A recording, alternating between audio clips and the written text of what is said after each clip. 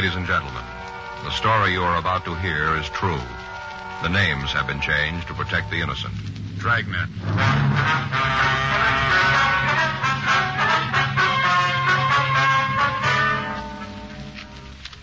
You're a detective sergeant.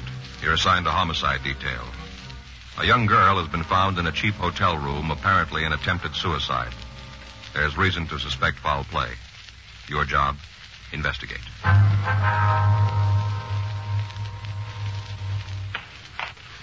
It was Thursday, November 19th. It was warm in Los Angeles. We were working the day watch out of homicide detail. My partner's Frank Smith. The boss is Captain Lorman. My name's Friday. We just gotten a call from Georgia Street Receiving Hospital, and it was 9:46 a.m. when we got to the second floor. The treatment room. Yes? Would you like to see Dr. Hall, please? Come in, Joe. Joe, Frank? Hi, Doc. Is this the girl? Yeah. How's she doing? I'm not sure yet. Just finished the transfusion. Well, when are you going to know? We think she's going to live, but there's no way of telling right now how much damage has been done to the brain tissue. Mm-hmm. Bad bruise on her face. Must have received a bad blow. Might have gotten it when she fell. Mm-hmm. Let's go outside, huh? I can use the smoke. Okay. Well, if there's any change, I'll be out in the hall. All right, Doctor. You got a cigarette? I'm fresh out. Yeah, here you are. Frank? Yeah, thanks. Here's a match. Thanks. I didn't know you gave transfusions in cases like this, Doc. Won't have to very often. You see, a thing like this, the carbon monoxide in the gas joins with the hemoglobin in the red cells, won't let go. Blood takes the monoxide through the system and suffocates the brain tissue. We've given her some choramine, helps speed up the heart action. Wait, look, she's got a good chance of living, but we won't know how bad it really is until later. It's a rough one, isn't it? You find out who she is? Well, according to the stuff we found in her wallet, her name's Mona Fenton. Another thing that doesn't make much sense, Doc. She registered into the hotel as Mrs. John Norris. Near as we can find out, she wasn't married. How'd you come up with that? Well, when the office got word about it, we tried to get in touch with her husband. We called the phone number on the ID that we found in her wallet, talked with her mother. She says the girl's single. How about the guy she was with? You been able to talk to him? No, haven't found out who he is. Name doesn't check out, huh? Not that we can find.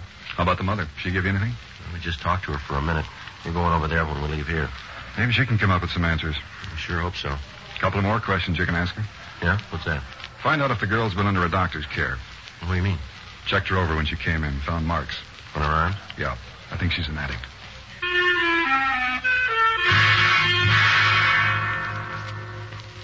At 8:30 a.m. that morning, a guest in a small hotel on Grand Avenue had thought that he detected the odor of gas in the halls of the building. He notified the desk clerk, and together they conducted a search of the premises. Finally, they ascertained that the escaping gas was coming from a room on the third floor of the hotel. When the desk clerk got no answer to his calls, he used a pass key to open the door. Sprawled across the bed was a girl who appeared to be in her early 20s. The gas heater in the room had been turned on full, and the windows were closed, locked, and stuffed with pieces of torn sheets to keep the fumes in the room. The quick action of the desk clerk had undoubtedly saved the girl's life. While the hotel guest called an ambulance, the clerk turned off the gas, opened the windows, and administered artificial respiration to the girl until the ambulance crew arrived. As an attempted suicide, the homicide detail had to make an investigation, and Frank and I were assigned to the case. After we talked to Doc Hall at Georgia Street Receiving Hospital, we drove down to the hotel where the girl had been found. Right in here. Anybody been in this room since the other officers left? No, sir. Told me to lock it until you could see it. All right, sir. Now, this is just the way you found it, is that right? Well, yes, of course. The gas is turned off, and I opened the windows, but everything else is the same. I see. From what you said on the phone, she came in last night, is that right? Yes, sir. At least that's what the registration book says. They checked in at 10:15. Did you take care of them? No, I was out to dinner when they got here. Who checked them in? Jeff Christensen. Is he around? No, not right now. He'll probably be back tonight. You know where we can find him? I don't know. See, Jeff got paid last night. Got his week's wages. Last I saw him, he was on his way out on the town with some of his friends. Jeff goes out on the town. Maybe we don't see him a couple of days. I see. But you figure he'll be back tonight, huh? Oh, yes. Jeff only worked a couple of days last week, so he ain't gonna go on much of the town. Mm-hmm. Did you see the man Miss Fenton came in with? No, I didn't. They were already in the room when I got back from dinner. I checked the book. I got the money from Jeff before I left. The man must have gone out sometime early this morning. I guess I was asleep. My room's just back of the desk. Fella must have got out while I was asleep. I see. Did you get any calls from the room at all? Not a one. Like I told those uniformed officers here, I didn't see them at all, not a peep of them. Matter of fact, I was thinking how nice and quiet they were. But the way the room looks, they sure must have had some sort of argument. Yes, sir. Would you know if they brought any baggage with them? Matter of fact, I know they didn't. Sure looks like they did some heavy drinking, don't it? Mm-hmm. Yeah. Glasses, that bottle's almost empty. Yeah. I'd rather you wouldn't touch the bottle. Oh, yeah, well, I won't. Say, you talked to the girls' people yet? No, sir, we haven't. But you're planning to see them, aren't you? Yes, sir. Yeah, I wonder if you'd do me a favor. You know when you see up people? Yes, sir. What's that? Well, I don't much mind the dirty glasses and having to straighten the room up. That's all part of the hotel business. But I wish you'd say something about the torn sheets. Tell the people about them. I don't want to cause no trouble, but maybe if they know how about the sheets were all torn up, they'd want to make good on them. You will mention them, won't you? Hmm? Yes, sir. I'll call the office, Joe. Have them send out a crew, see what prints we can lift. All right, fine. Who else has a pass key to this room? Oh, you mean beside me? Yes, sir. Well, ain't nobody. Where's the key kept?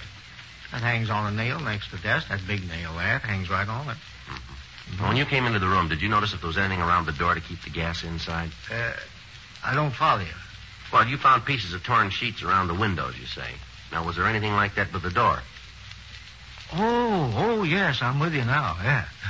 Now, let me think. As I remember, no, there wasn't nothing there, just around the windows. Mm-hmm. Was the key in the lock when you came up here? You mean inside the room? Yes, sir, that's right. No. The reason I know that for sure is that I looked through the keyhole. Tried to see what was in the room.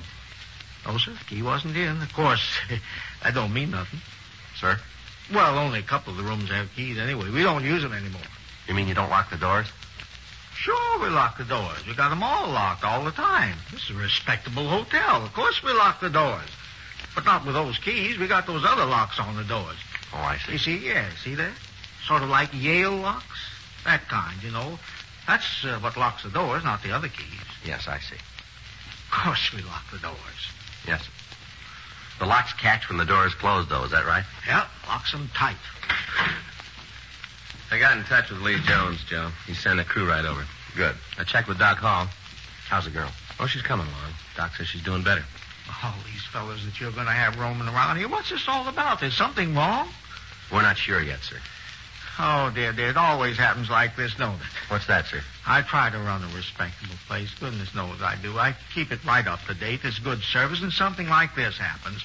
There's no reason for that girl to do a thing like this, not in my hotel. Now you cops coming here. Cops going to be all over the place. Tenants aren't going to like it. They ain't going to like it at all. Just because of that girl. Why'd she have to come in here and do a thing like this? Why'd she have to do it at all, sir?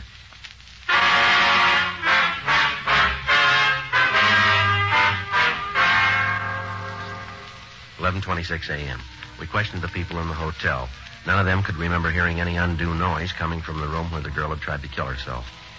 Normally, the investigation would have been routine, but with the possibility of foul play, we had to check every angle and then check it again. The crew from the crime lab arrived and went over the room. Under the bed, they found an empty capsule, the type commonly used to dispense heroin. They also came up with a clean set of fingerprints on both glasses. They were photographed, and the water glasses themselves were removed to the crime lab to be booked as evidence. The registration card the couple had signed was turned over to Don Meyer in handwriting. The name was checked through our record bureau, through the phone book, and through the city directory, but when the leads were checked out, we were no further in knowing who the man was who'd taken the room with Mona Fenton. Word was left at the hotel for the handyman to contact us as soon as he returned. Word was also left that if the man who'd registered with the Fenton girl returned, we were to be called.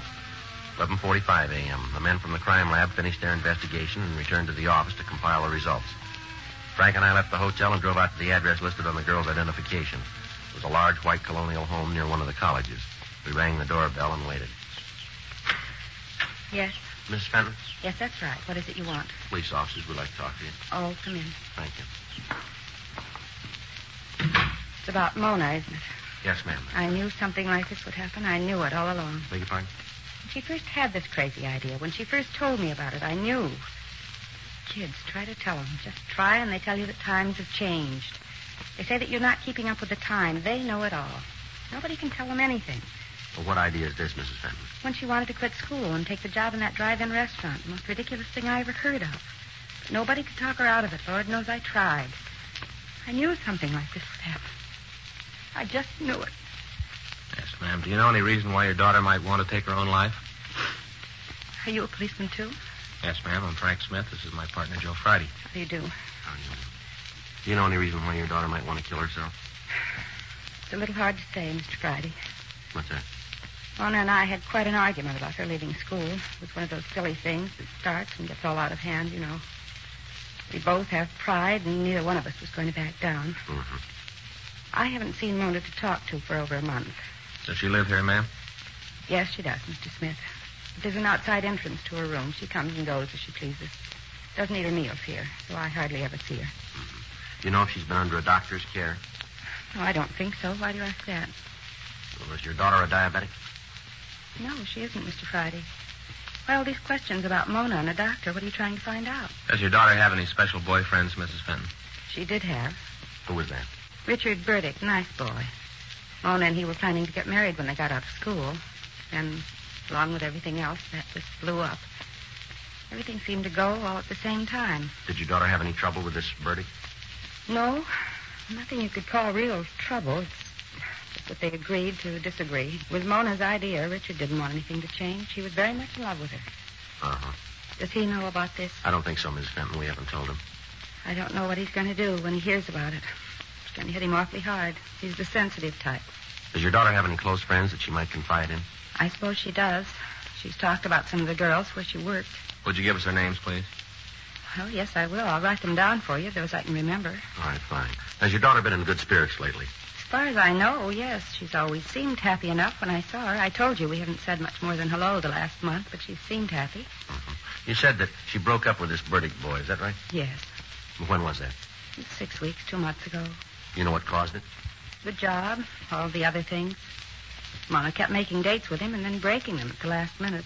I guess Richard just got tired of being stood up. Well, did he and your daughter have any arguments that you know of? No. It's decided that it wouldn't work out for them. They just decided to stop seeing each other. Did your daughter have any other steady boyfriends? Anyone that she saw quite a bit of, maybe? Well, there was one boy. He was quite a bit older than Mona. She saw a lot of him the last couple of weeks. You know who he was? No, I never met him. I only saw him once. What if you could describe him for us? No, I'm afraid I can't. He drove by for Mona one night, going to pick her up for a date. Parked out in front and honked the horn. I see. I went to the front door to tell him to come in. Mona wasn't ready yet, but he wouldn't. Just sat out there and waited. I didn't get a good look at him. Could you describe the car for us? Not good. It was one of those foreign cars, a convertible. I think it might have been a Jaguar. I'm not sure about that, though. But you're sure it wasn't an American automobile? Yes, huh? I'm sure about that. All right. How about the color of the car? Can you tell us that? It was awfully dark out there. I'm not sure. I'd rather not say, officer, if I can't be sure. You understand that. I wouldn't want to tell you something and then have it turn out to be wrong. You can understand that, can't you? Yes, ma'am, of course. Did you see Mona this morning? Yes, we did. Is she all right? They think so, yes. Aren't you sure? Well, when we talked to the doctor, they were doing everything they could. They seemed to think that she was going to be all right. Thank God. It's so hard, Mr. Friday, to know that your child is sick, that she tried to kill herself, to want to go to her and not be able to. It's so hard. Try to take it easy if you can, Miss Fenton. If you'll just give us the names of the girls that she might know, we'll be on our way. Yes, I'll write them for you. Thank you. Excuse me? Shirley? Hello? Yes, it is. What? Yes, they're here. Just a moment. For you. I'll get it, Joe. I'll get those names for you, Mr. Friday. All right, fine. Did your daughter ever refer to this man in the foreign car by name? No, I don't think she did. All I know is that whenever she went out with him, it was the big date of the bunch. How often did she see him? Maybe a couple of times a week. Might have been more. I had no way of knowing what she was doing. She kept pretty much to herself when she met him, but I could tell he was the big thing in her life. He was it. Joe? Yeah. See a minute? Yes. Excuse me, Miss Fenton. I'll finish this list. Thank you. Call was from Jack Smyers at the office. Yeah. Just removed her to General Hospital. Yeah. She had a relapse. They don't think she's going to live.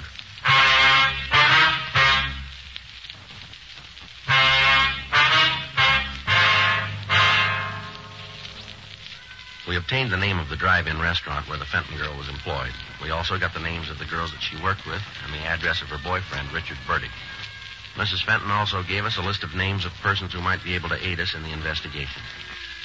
Under further questioning, the mother was still unable to furnish us with a motive for her daughter's attempt to take her own life. The apparent lack of a motive, or any type of a suicide note, coupled with the bruise on the girl's chin, made the likelihood of foul play more than possible. 12:57 p.m.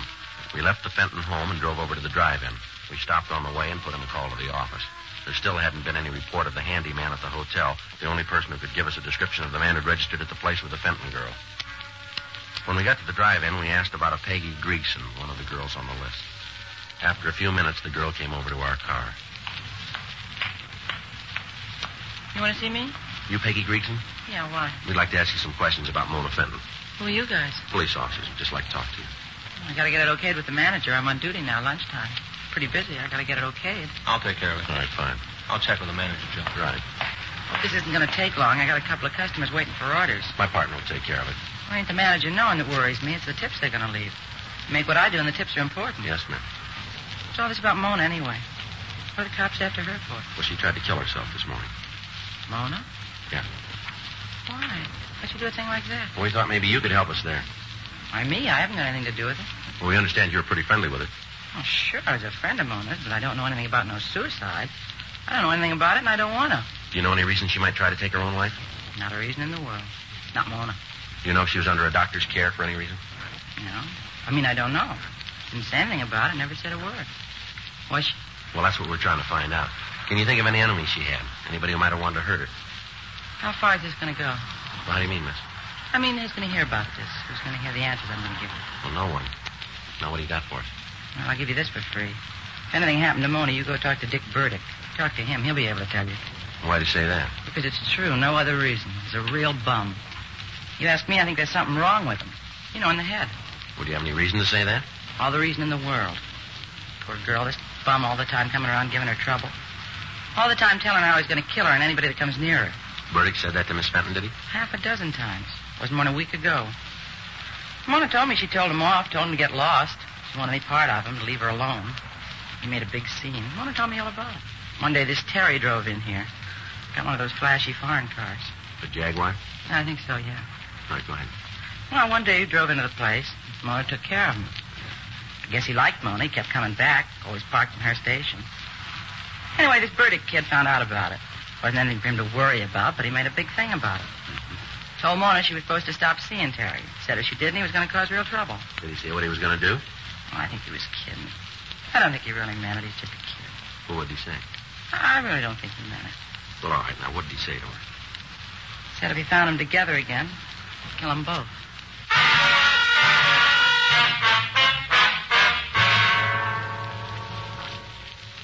We talked to the other girls in the drive-in. From them, we got the same story about the scenes that Richard Burdick had created. We got more information about the threats that he'd made against the Fenton girl and Terry Hamilton. From one of the girls, we got the address of Hamilton. 2:45 p.m. We left the drive-in and drove over to the address of the girl's boyfriend, Richard Burdick. We talked to the landlady. She told us that the Burdick boy had regular habits. He paid his rent on time. He never had any visitors. She told us that he wasn't in his room at that time, but she said that she'd let us in. In her company, we went upstairs. She unlocked the door, and Frank and I went in. Want to check the bedroom? I'll take the kitchen. Yeah.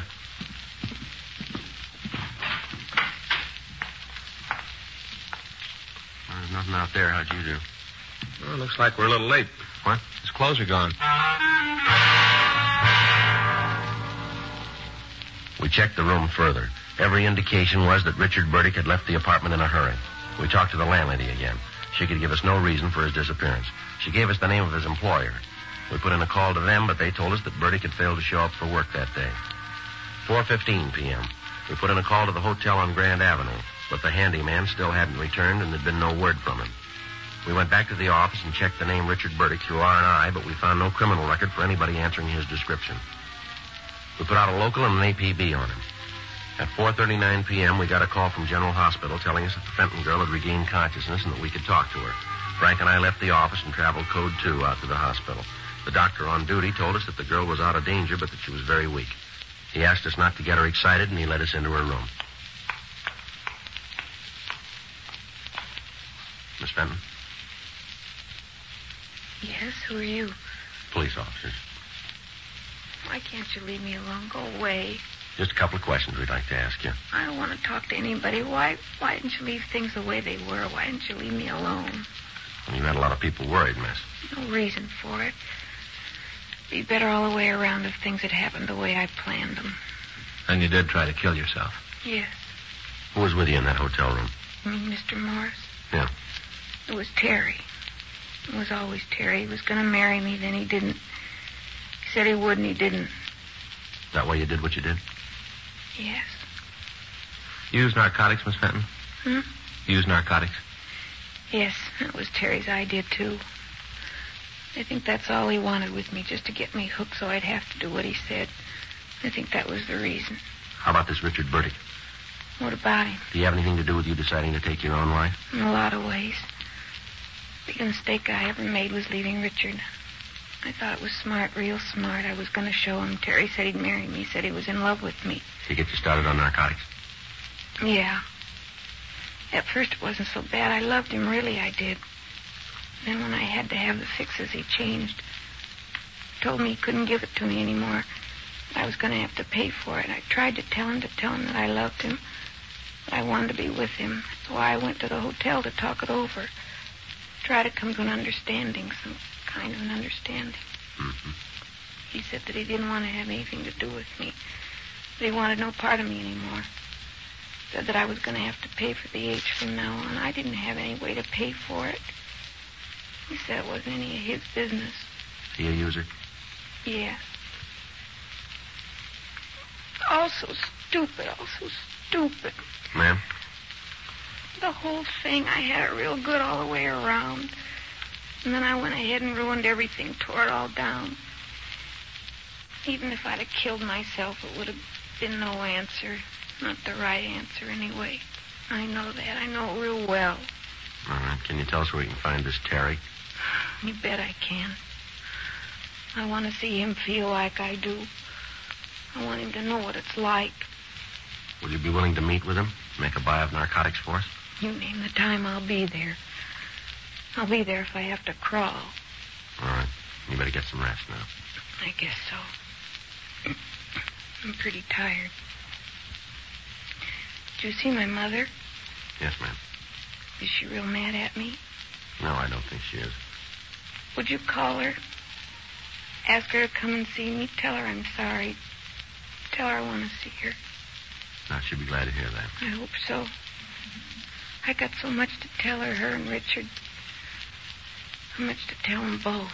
All right, Miss Fenton. We'll get in touch with her. And you tell me when you want me to call Terry. You tell me. All right, we will. Terrible thing, isn't it? What's that? Terry. He's been around a long time. Must be other girls in the same fix all because of him. Girls who have a bad habit and have to do what he says. Girls like me, terrible. Nobody knows how many. Yes, ma'am. Where's it going to end? When you meet him.